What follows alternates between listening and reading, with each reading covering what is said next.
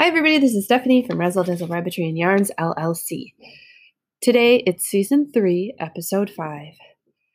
I have a free rabbit sales checklist. So I put together a free checklist of tasks to do and things to consider before and also when you list your rabbit for sale.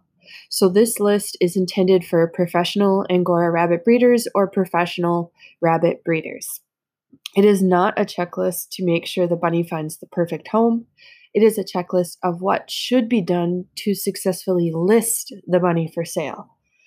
The idea is to set yourself and your bunny up to be seen by interested buyers. In an Angora rabbitry business, the longer a bunny stays with you, and in fact, in any rabbit business, the longer a bunny stays with you, the higher the expenses will be. So there's living space and feed, but those are only a small part of the expenses.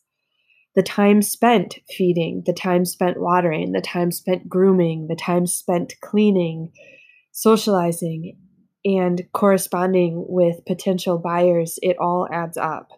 And as a rabbit ages, it will need its own living area, unless you use a colony setup. In the living area, individual food trays, water bottles, and toys are needed. This is additional expense. Although you may be able to recoup some costs with shearing a bunny when it's an Angora rabbit and it's waiting to be sold, you cannot recoup the amount of time that is spent caring for the bunny doing all these tasks. So to get your copy of our free rabbit sales checklist, just go to razzledazzlerabbitry.com